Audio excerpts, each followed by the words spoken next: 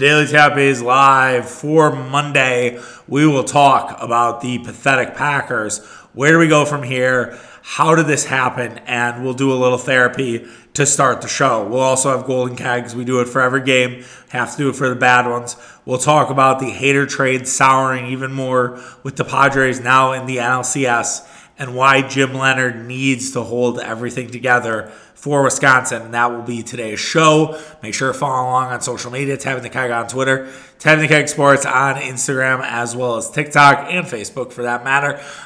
Make sure that you are also leaving a rating and review. If you're new to the program, welcome. We're happy to have you.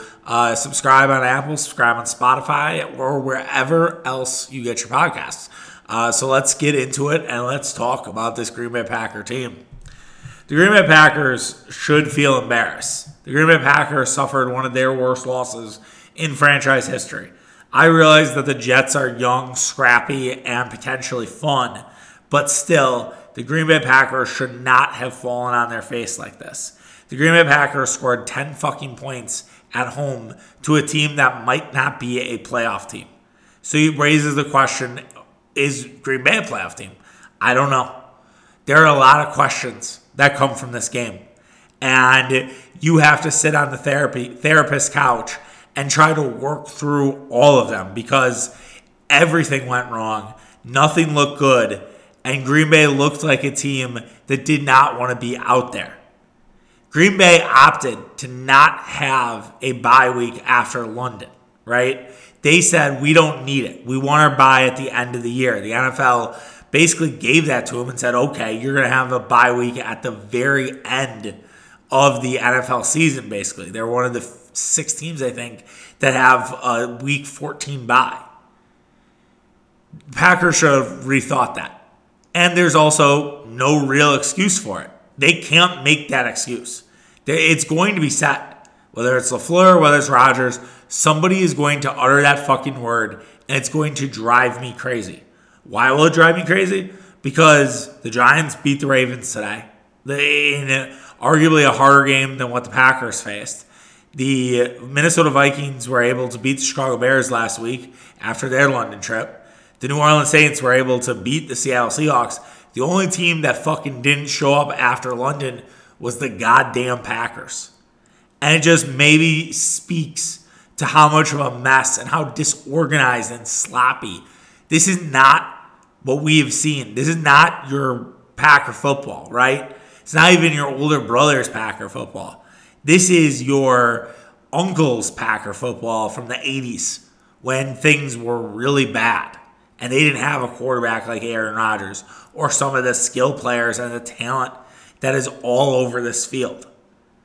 The Packers are in a crisis and they need to figure it out. I kind of wonder, I just don't know what has happened to this team. This team is very similar than last year. Yes, Davante Adams is missing, but was he really the glue that held it all together? Were Green Bay a Davante Adams injury away from falling all apart? Well, you could push back on that and say he missed the game with COVID against Arizona and the Packers won that game. But maybe that's a short sample size. Is it that Aaron Rodgers tried to do exactly what Aaron Rodgers did for the last few years, cut corners, didn't show up to OTAs, talked about how much he hates preseason, and yet Aaron Rodgers needed to be working on these relationships all fucking summer, and he basically let the Packers get to this point.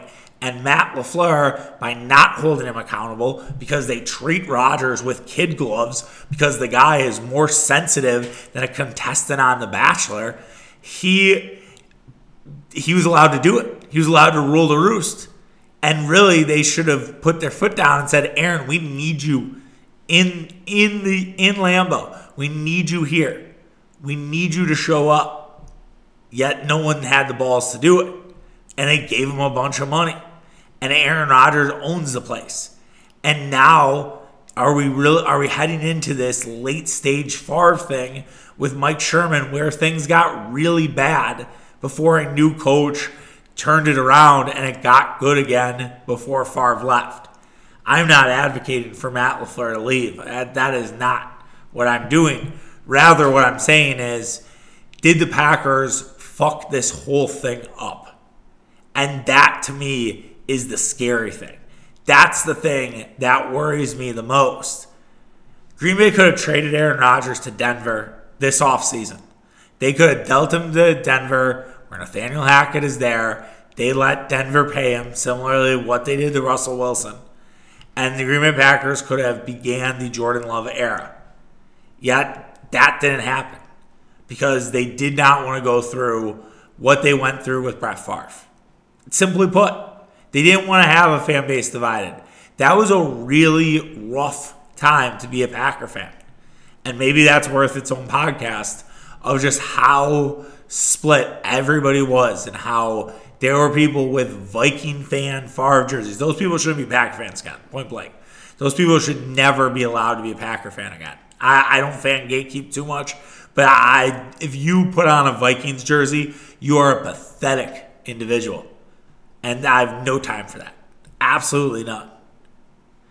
So anyways, the Packers didn't want to go through it. And I'm starting to wonder and worry that's what they should have done.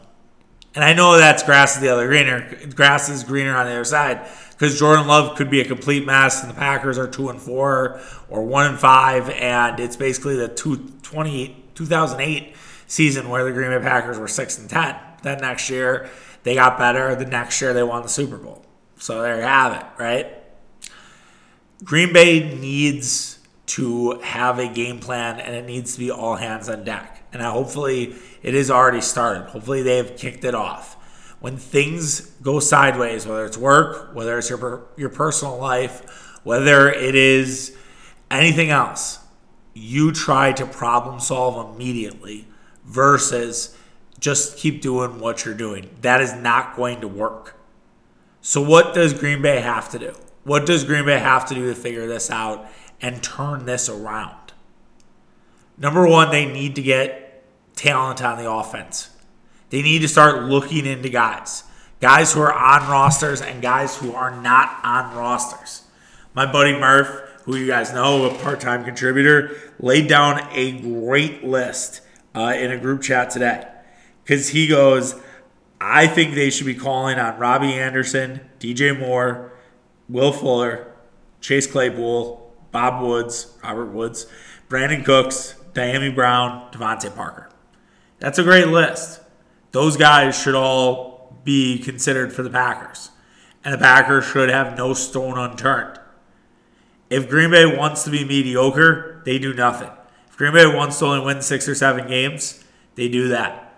But I don't think that's what the Packers are gearing for. If Jordan Love was that quarterback right now, and the Packers look like this, and they lost 27-10 to the Jets, I think that you just roll with the punches and you talk about maybe we are a playoff team this year with Love, and it's similar to that 2008 season, and hopefully it gets better, and hopefully we see progressive, improvement from Jordan as the year goes on.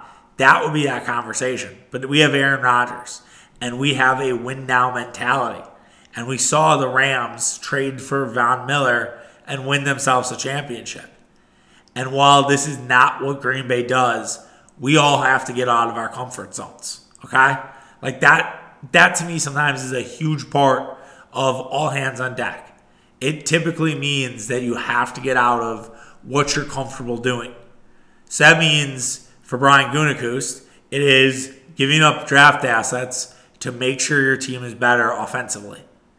And whether that is for Claypool, whether that's for DJ Moore, figuring out how you can manage the now and also manage the future, right? You don't want to completely kill your depth, but I would argue your depth is still there. Like if they hypothetical deal, and I know they've said the Panthers are asking a lot for DJ Moore. Say they did a deal that was next year's second and third for DJ Moore and maybe Jordan Love. Or it's Jordan Love the third and the sixth for DJ Moore. And that's the deal. You can always try to find that third during draft day. You can always try to get into the third round if you need to. Third round has been an absolute disaster for the Packers. It has never worked out well. There is a curse of the round 3. I think James Jones is the only good round 3 draft pick the Packers have had in the last 10 or 15 years. So I look at it and I'm like, all right, try to get a deal done for a guy like DJ Moore. That makes a ton of sense. That is one of those that, yes, the asking price is high, but you need to come in there and swing your dick and get this going sooner rather than later. Hell, I would say if you feel like he's healthy and you take him through it, I would give Odell Beckham a bigger contract than you did last year and say, come join us now, versus when you're ready to play, we'll put you on the IR, we'll figure it out, and then you can spend 4 weeks in the locker room and start figuring out what Aaron Rodgers likes to do, what Aaron Rodgers doesn't like to do, and get on board. That's getting out of your comfort zone for Brian Gutekunst. For Aaron Rodgers, it is playing within the system. Aaron Rodgers talked after the game about how they need to simplify things. It's like, yeah, dude, you motherfucker, like, you are the one who needs to simplify this. Like, you need to give the ball to Aaron Jones more, not check out of runs, and be a little bit more of a game manager. I'm not saying Aaron Rodgers has to run everything Matt LaFleur has put out in front of him.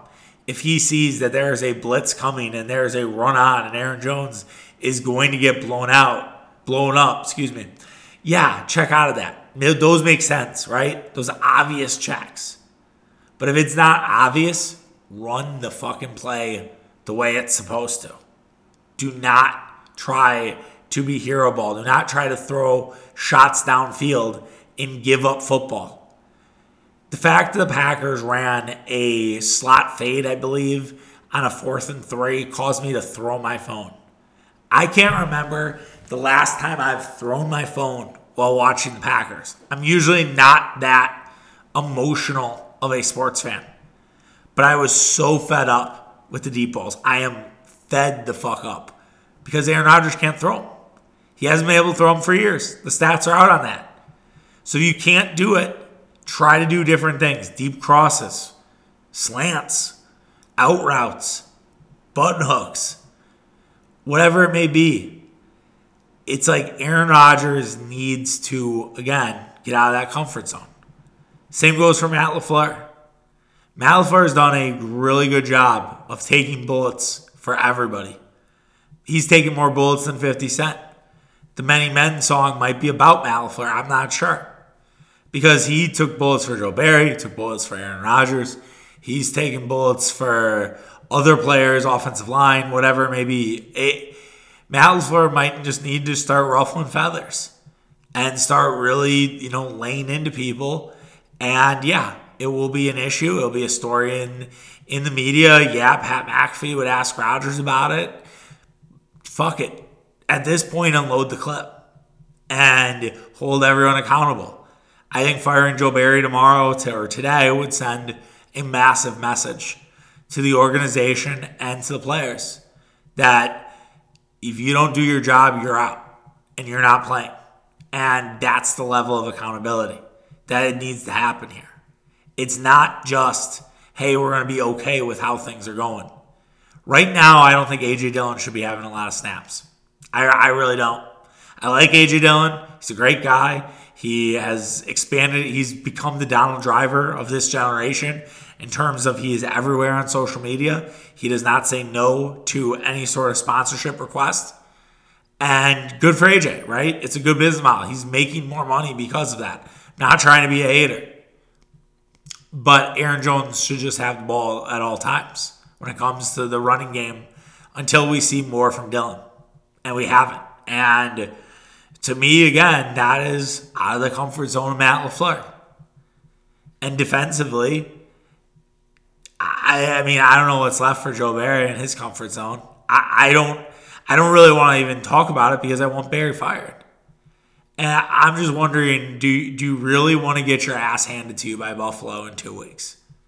Because that, to me, is the difference from firing Joe Barry tomorrow or not. If you fire Joe Barry, I think you have at least a fighter shot against Buffalo because it's a week-to-week league, and you never fucking know what's going to happen. Today was an absurd day of football. Not necessarily a good game. I mean, the Bills-Chiefs was good. I thought the Eagles-Cowboys was pretty solid, even though the Eagles jumped out early. Second half, I guess you could say, was good. And there were a few others. Jags, Colts, Ravens, Giants. But there were a lot of unpredictable results. And that's, could happen, right? 2 weeks. It could happen with Kurt Olivati and Jerry Gray running the defense. It won't happen with Joe Barry. And if you bring Joe Barry into Buffalo, you're setting up for a potential embarrassment. And if it takes Green Bay getting embarrassed on national television, which would really fucking suck, which wouldn't be great. I would hate that. But if that's what we have to do, if that's the goal, if that's the end game here, I guess that's how it's going to be. And I guess that's how we're going to move past this. The Green Bay Packers are a mess. I think they're still fixable. They don't look like a playoff team today. They could look like one in 2 weeks again. If you have a close loss to the Bills, even if you hang with the Bills and it's 31-28 and Tyler Bass hits a game-winning field goal at the end, I think we're all chalking that up and we're all seeing the future that the Packers can do this. If the Green Bay Packers still look like they do against the Washington Commanders, another team you should beat, this is the easiest part of your schedule, by the way. And you're 3-4 heading into Buffalo. Season might be over after Buffalo. That's how thin of a line the Packers are walking right now. And heightens the emphasis on why Barry shouldn't have a job tomorrow. But we'll see. We'll see if the comfort zone actually expands and people start doing things that are a little bit different. Because the way that Green Bay has done it, from LaFleur to Rodgers to the last guy on the goddamn roster, it's not working. And you need to change things. And it needs to be drastic. It can't just be a tweak here, a tweak there.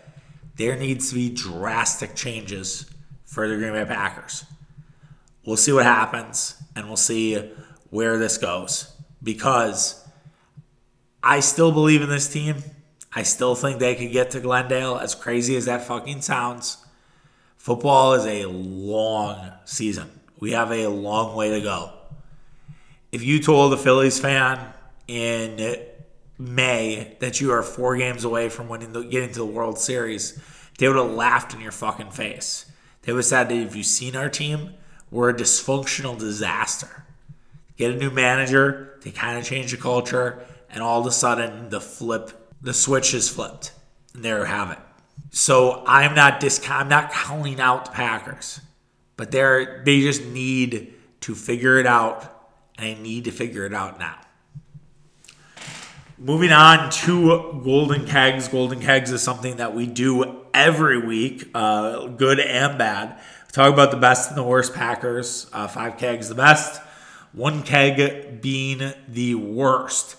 5 kegs, I don't usually do players of the other team, but I have to give a 5 keg to Quentin Williams. Quentin Williams was an absolute beast. This is now the second straight game where a young defensive lineman has completely taken over the game. We saw it with Dexter Lawrence last week with the Giants. We see it now with Quentin Williams. Quentin Williams playing like a top 5 pick. He was a game wrecker at Alabama, and this guy was a game wrecker against the Green Bay Packers. He made big play after big play. He is a fucking stud. And it was a joy to watch him play in the sense of just enjoying football. Not in that he was doing it against Packers, which sucked. I hated that. But he is a guy that I will seek out to watch because he's very fun. And he plays with a tenacity, he plays with an attitude that it's kind of unique because he's such a happy-go-lucky guy and he has his mean streak.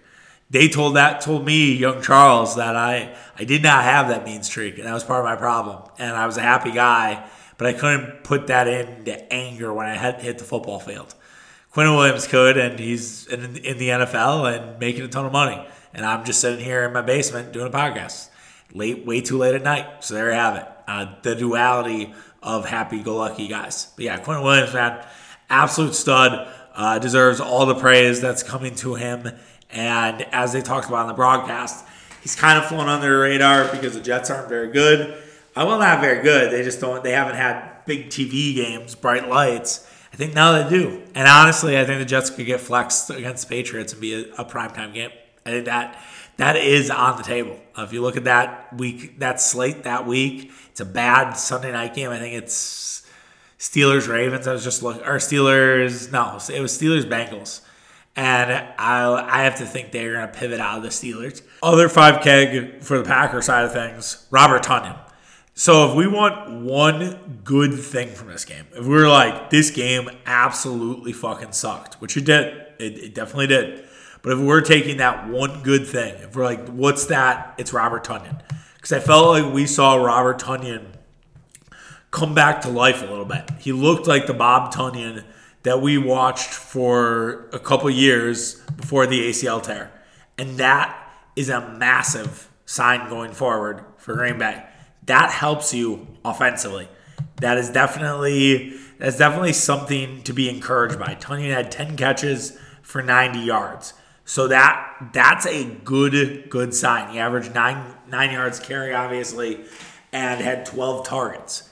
So that's something to be encouraged by. That is something to look at and say, okay, that's a positive. And Tonyan looked great and looked like a guy who can help Rodgers in the middle of the field. And hopefully more to come. Again, you're playing a bad Commanders team next week, and hopefully you keep it up. And hopefully you see more of Tonyan, and then Buffalo gets a little tougher. Jordan Poyer, not an easy guy to go up against, and that'll be a challenge. But we'll cross that bridge when we get there. I'm just really happy to see Robert Tonyan revive himself a little bit after that ACL tear. And it makes sense. It lines up with when we should start seeing this.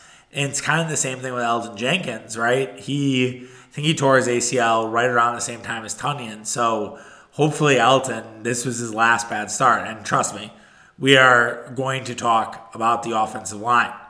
Last thought on Tonyan, though, I just hope Rodgers doesn't lock into him. I hope it's not like, okay, I'm just passing to Tonyan and Lazard.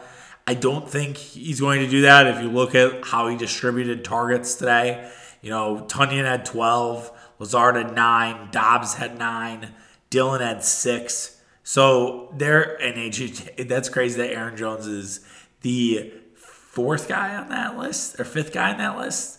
The Aaron Jones stuff, man, is beyond weird. I cannot explain it. I don't understand it. And yet the Packers lose any time that he really doesn't touch the ball less than 20 times. That's the recipe for losing. And yet the Packers keep doing it. I should have included that in the comfort zone stuff. That's okay. That's all right. We missed one. But yes, I hope Tonyan becomes more of the guy and, emerges again as one of the top tight end targets in all football. 4K goes to Jaire Alexander. So Jaire was really good today. I mean, he was all over Garrett Wilson. He put Garrett Wilson in hell. Did Wilson have a catch? He had 1 catch for 8 yards. He had 5 targets. All those targets were contested by Jaire. They let Jaire be basically sticky on the Jets' top wide receiver. That's really good stuff from Jaire. He played his role and showed what he can do as that lockdown corner. And I'll give Barry credit for that. Letting Jaire do it is a big thing, right? And to see that come to life makes you happy. Again, there's not a lot to be pleased about. This is a very somber day in Packer Nation. But I do think one of the 2 takeaways of this week, of this game, is Jaire looked great covering the perceived number 1 on this team. And B, Robert Tonyan looked like the guy that we saw before he tore his ACL. Those are good things. And we should be happy with those things. And I'll be curious to see if Alexander goes up against Terry McLaurin next week and then Stephon Diggs the week after. And if this is just sort of the norm, or if this was a one-time thing. I hope it's the norm. I think it's the norm. And I think that it was directed a little bit by Jair Alexander. I will say, Jair did have the comments about, if we lose to New York, I'll be concerned. And that almost dinged him out of the four keg land. But I kept him there. I kept him there at four kegs.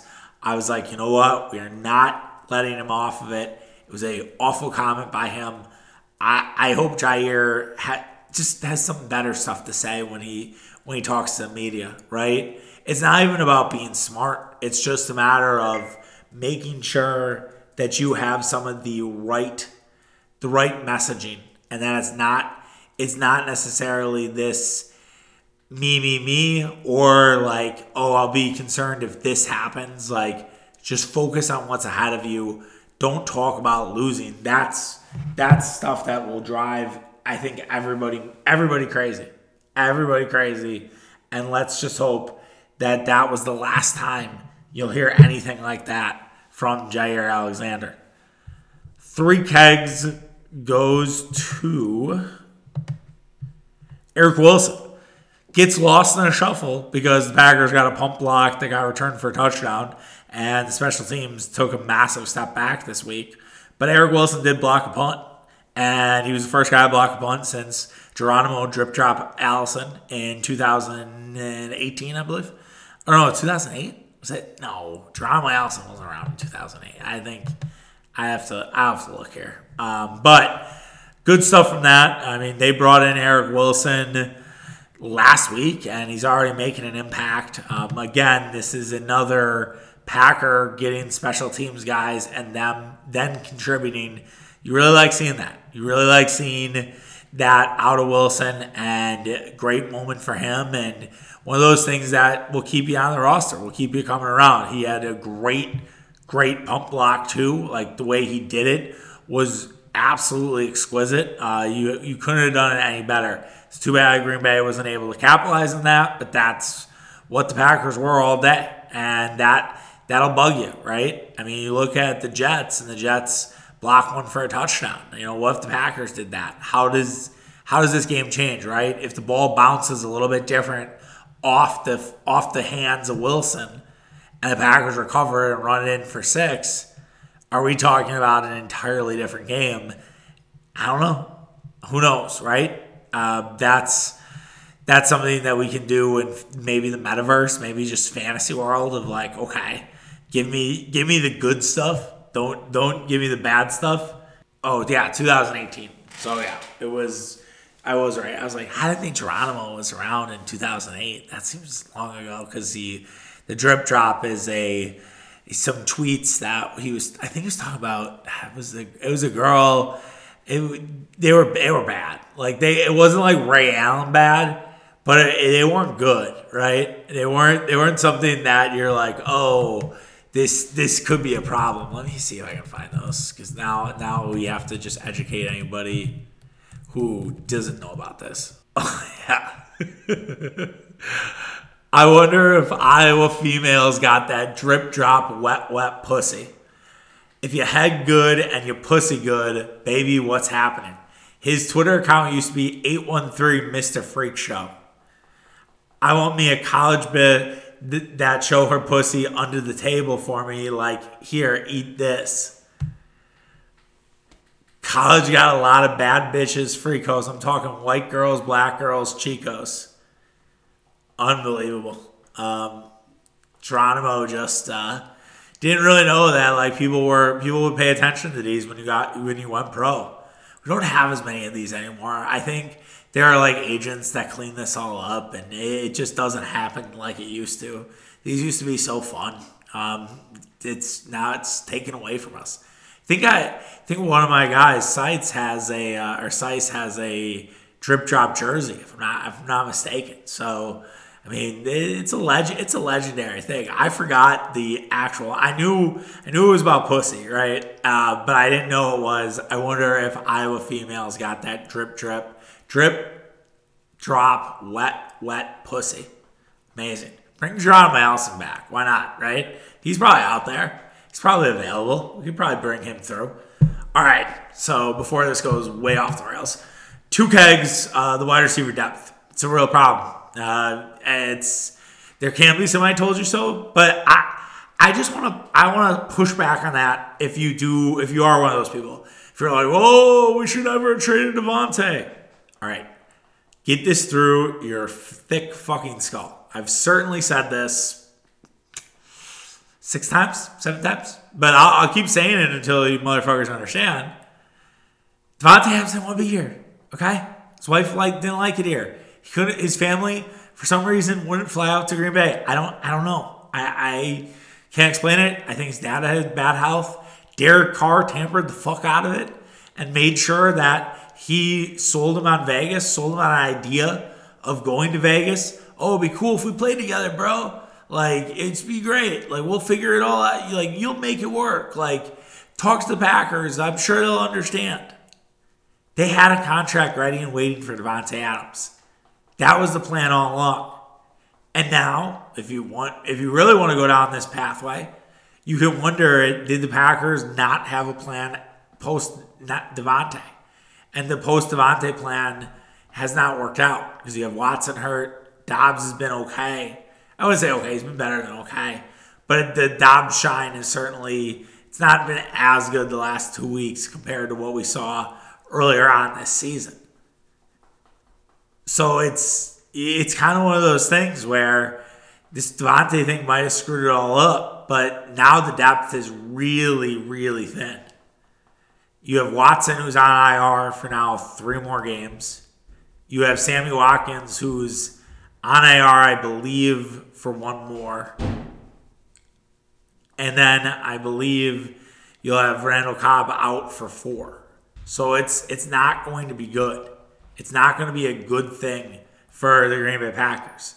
And that's a problem, right? That's going to significantly impact what you're doing from in the wide receiver room. And this isn't just, hey, sign somebody. Well, it is sign somebody, but it's sign somebody that actually has talent. Oh, like we mentioned earlier about Will Fuller, Robbie Anderson, that's the type of thing. I understand that Robbie Anderson seems like a punk and seems like a guy who is more me guy, which is not great because I think the Packers right now have too many of those. Talked about that in the review today, Tapping the Keg Sports or Tapping the Keg on Twitter. Still, a change of pace, sometimes that can work out for the best. Lastly, 1 keg goes to Royce Newman. Royce Newman is a special piece of shit. I've been all over the fact that Royce Newman shouldn't be starting. I don't know how much more the Green Bay Packers need to see. Jason Wilde on the Packer postgame show on 94.5 compared him to Will Whitaker. Will Whitaker was on the 2005 Packer team that went 4-12. He said Will Whitaker was one of the worst guards he'd ever seen. And after Will Whitaker had played all 16 games for the Packers, he was never heard from again. Did not. We should fact check that and see if Will Whitaker did play. But that's the comparison that a beat writer for the Packers is going with. That's pretty bad. That is not necessarily anything that you want. And first, that to be the comp is truly, truly awful. And oh my goodness, I don't even know where to begin. He was so lost on stunts. The guy didn't know what he was doing. I have no idea how you're that bad at handling stunts as a professional football player, offensive lineman. He looked like cut-a-hay football out there. It was terrible. It was absolutely awful. It was a disgusting offensive line effort altogether. But Royce Newman was the linchpin of that absurdity. And the Green Bay Packers cannot have Royce Newman on the field. Now, everyone clamoring for Josh Nijman on the right side. In that same interview with Jason Wilde, which he did a great job and thought it was as informative of anything I've listened to, is Wilde broke down how Josh Nijman does not play right tackle, basically. That during training camp, even though they knew David Bakhtiari at some point would come back, that at some point David Bakhtiari would feel good, he put Josh Nijman was always on the left side. He never played on the right side. And he told Wildy, too, a couple months ago, he wasn't really that comfortable on the right side. And he couldn't flip his hips. And for those who have not played offensive line, it's all about your kickback, right? Especially when you're in pass block. Run block's a little different. I think you can run block and really on anything. Like I think it's just hand the ground, and yeah, you just got to deal with bigger guys, and your holes are a little bit different, right? Versus what you have in the middle. But when it comes to pass blocking, it's all about the strength of your heel, your strength of your kickback. Nijman obviously believes that his right leg is not that strong and that he can't do what he does on the left side of the football. Now, the Packers don't have everything open to the media in terms of their practicing, so maybe this has been a point of emphasis for Adam Stenavich and the offensive line group. Like, maybe that's what they're working on. I don't know. I have no idea. And if that's the case, and if it's like Nijman's not a right tackle, okay, that's fine. But then it needs to be Zach Tom at right guard. Or you need to move John Runyon to right guard and try Elton Jenkins at left guard. And I don't know. You got to reshuffle the deck. You have to figure out something else. And Jake Hansen could be out for the year with a bicep tear. It's not looking good, which means that if Josh Myers were to go down, Elton Jenkins is your center. So you probably need to get something there and address that depth. Because now all of a sudden the Packers are suddenly a little thin again at the offensive line position. Royce Newman, though, should never be on the Packers starting five ever again. Even if there's a guy hurt, like, I don't want to see Royce Newman's face. He's bad, man.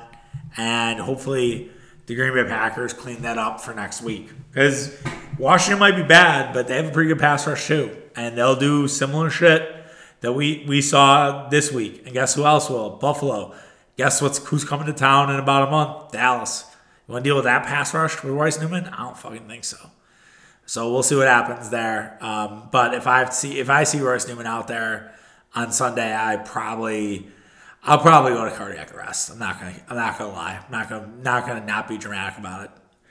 Speaking of not being dramatic, let's talk about Josh Hader finding himself in the Padres in the NLCS, shall we? So the San Diego Padres are in the NLCS. They're playing the Philadelphia Phillies. There will be a lot of talk about baseball's new format and how it didn't work. I think the Yankees could save sort of that narrative, because if it's the Yankees and it's the Astros, it's 2 byes on the AL side, and it's not 2 non-byes on the NL side. And in fact, I'd argue that makes it look perfect. That said, we're not here to talk about that. That's the national media. We're here to talk about the Josh Hader trade getting worse and worse. I was a defender of the Josh Hader trade. I felt like there was a chance that Josh Hader had completely lost it. That Josh Hader was really never going to be the same player that he was. Now you could say to yourself, Charlie, why do you think this? Josh Hader was bad for a month. He has bad months all the time.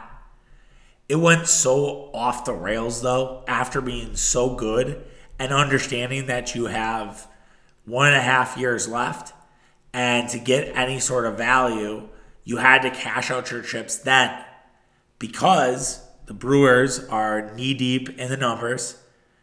Someone said something. Someone basically inferred to David Stearns that I don't think Josh Hader is fixable. And if that was the case, the Brewers do not lose a lot of trades. David Stearns, I agree, has lost his luster a little bit when it comes to trades, but the Brewers rarely lose trades. And Stearns looked at that and said, okay, we'll cash out and we'll make him somebody else's problem. He was a mess in San Diego for a month. It was terrible. It was just as bad, if not worse. Got really ugly. And I took minor victory laps about it because that was exactly what I thought. That the Brewers saw something and they were going to come home to roost. And it was going to be a great, great time for the Brewers and celebrate. It's like, oh, we got Ruiz, we got Gasser, and those guys are going to help us in the future. Instead, San Diego fixed whatever was wrong with him. started looking really good in September. And then in October, in the playoffs, not only did he pitch for 4 batters, which he never did in Milwaukee. Funny how that works, right? He also closed down Game 3, and he closed down Game 4, all in extreme high leverage. And in Game 4, by the way, he got out Mookie Betts, Trey Turner, and Freddie Freeman with fucking ease. Those are 3 of the best players in baseball. And Josh Hader did not give a fuck.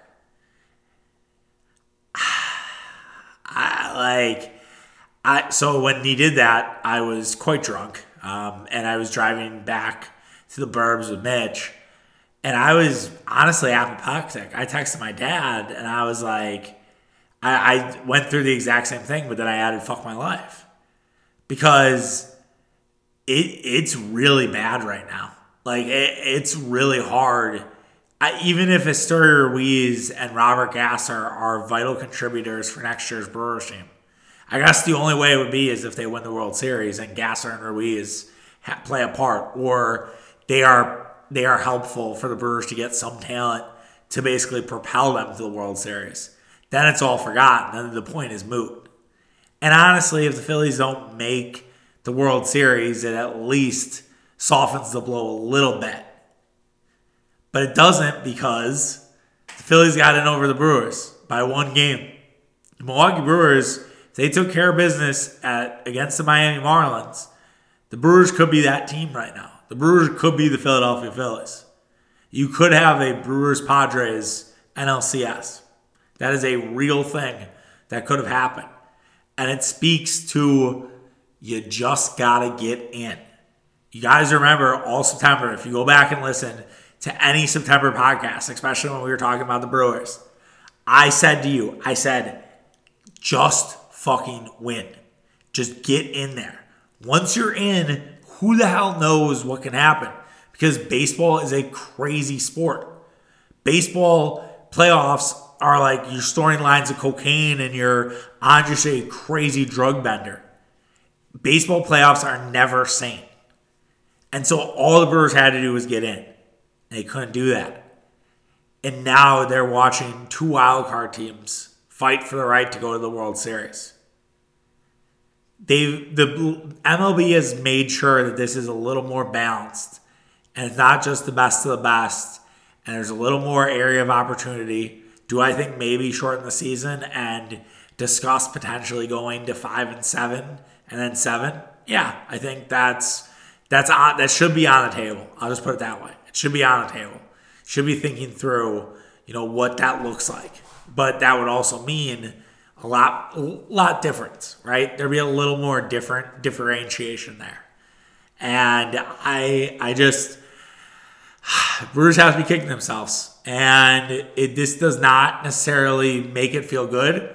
You could argue that the Brewers having this happen to them was, a good thing in the sense of it kind of forces their hand. It forces their hand. Like, if you didn't think the Brewers needed to make moves to go all in next year, this is the sign. This is it, because you are dealing with something that is kind of out of the realm, right? You have to basically justify this Hader trade in your own way. So what does that mean? Is it Gasser starting next year? Is it trading Ruiz for a power third base bat or another power hitter somewhere else in the infield, second base, or in the outfield? They don't really have a ton of room, but you get my point. If that happens, yeah, there's a lot difference going on right now. We'll feel a lot different. But if they dare stay status quo after all of this, no one's going to care. Everyone's just going to check out. And that's the last thing you want. Checking out on your team is kind of the cardinal sin, and kind of the one when you can't sometimes win those fans back. It takes a playoff run. It takes something magical. It takes a guy. Maybe it's Jackson Chourio, right? that brings those fans back. We'll just have to see. But yeah, this is not good. We'll talk more about it. We have to, right? It's painful. It's like putting needles in your dick, which is a favorite euphemism on this podcast. But it truly is. It's definitely not a fun one. So we'll see what happens with Hader and the Padres as they get going on Tuesday night. So that series starts Tuesday. Not exactly one baseball would want. I think they would probably prefer Phillies-Dodgers or Dodgers-Braves again, or Braves-San Diego would also have been pretty brutal. But yeah, it's that's how the cookie crumbles, and I will guarantee you that baseball is trying to make sure the Yankees win tomorrow. They do not want to see the Guardians and Astros. I know John Heyman's getting dunked on for his column, basically saying that, and I just thought it was a dumb fucking thing to write. Like, why would you even put that out there? Now everyone's gonna think it's rigged if a few calls don't go Cleveland's way. Just big dummy, John Heyman is. But that's okay. I guess that's what happens when you basically are on the tee to Scott Boras. You get a little crazy.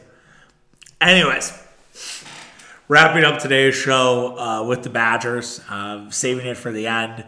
Not only did the Packers have a bad weekend, but the Badgers also had a awful weekend. The Badgers got up early. They were up 14-7 at half. Badgers basically stalled the second half. Way too many 3-and-outs. It was a constant theme against a bad Michigan State defense. Michigan State kept coming, and then Michigan State not only tied it, then they took the lead. The Badgers were able to rally. We had a really good drive. Like, that drive was fantastic. Like, that was as good as it got for Wisconsin. And they were 21-21, and they went to overtime. Then the Braylon Allen fumble, and that led to Michigan State winning. And the secondary felt like it got torched the entire game. It felt like the secondary, we talked about it for Michigan State being a problem. Guess what? It might be more of a Badger problem than a Michigan State problem. And now comes the hard part for Jim Leonhard, because if you keep winning games, everybody's going to just stay the course and nothing will change. But now that you've lost again, now that you're 1-3 in the Big Ten, now it's time to kind of rally the troops a little bit. Marcus Allen announced that he is going to be transferring and that he is putting himself in the transfer portal. And I just think they need to work really hard on making sure that these guys all find the unity, right? That the unity is there, that it's not something that they're going to split apart and siphon off. But the secondary, I don't really know if it can be fixed. It's hard, right? Like, do you adjust more? Do you play more zone? Do you play in a style that brackets a little bit more, maybe a little bit like a cover 3 Dan Quinn style defense? Like, they have to do something different. And I know Leonard's been so good. I get it. But you have Purdue coming to town this week, and all Purdue does is chuck the football. I mean, that seems like a recipe for disaster. It seems like Aiden O'Connell can go crazy on that Badger secondary, which more to come when we do Should I Bet next week. But yeah, that's not one you want to see.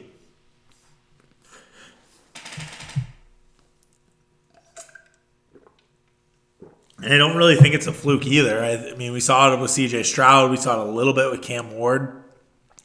The secondary was a glaring weakness, and they tried to patchwork it together with transfer portal guys, and it just didn't work. And I think you get more aggressive in the transfer portal. You make sure that is an area of focus for recruits. See if you can get somebody that can play day one. Maybe you look at the JUCO market too and look for those guys and see who could really basically redefine that secondary, which used to be a strength to Wisconsin. It is now a weakness, at least for this year. I'm not saying it's going to be a long-term thing. The one thing they do have going for them, if we want to go positive on the secondary part and righting the ship, if you will, So after Purdue, which could be a loss, and it could be 1-4, I think you're going to need some turnovers. You're going to need Purdue to kind of do Purdue things, which they're known to do, right? They're not necessarily one that exactly keeps it all together. They just do dumb shit. I don't know. There are certain teams that are like that, right? Old Miss kind of is a little bit like that at a higher level, I would say. I'm trying to think other got teams that just kind of do dumb shit. Well, I don't know if I'd put Oregon in there. Maybe. Who else? There's other Big Ten teams like that. Minnesota. Maybe Minnesota. I don't know. There are teams. I'll have to work on that. Do dumb shit. North Carolina, another one. That off the top of my head. But anyways, after your Purdue, you may have a Maryland team also that airs it out, and then it gets a little easier, and then you don't really have the air it out teams. So hopefully this is going to get better for Wisconsin, and maybe these guys improve. Maybe it was just one bad night at the office, but you also have the Stroud evidence and the Ward evidence. So hopefully this is kind of the end of the road with that, and the Badgers are able to figure out their secondary woes. All right, that does it for today's podcast. Hope you guys enjoyed it. We'll be back tomorrow. Like I said, NBA Preview Pod, Mitch and I, Tapping the Keg, episode 480, and then we'll do Daily Taps. We'll have Should I Bet at the end of the week. We're going to definitely talk about Bucks Sixers as well in that, so probably at the end. So it'll be a little bit of a twofer, unless something crazy happens in Bucks Sixers and it needs to be talked about at the Open, which you never know. NBA is crazy, and that could potentially happen. All right, guys.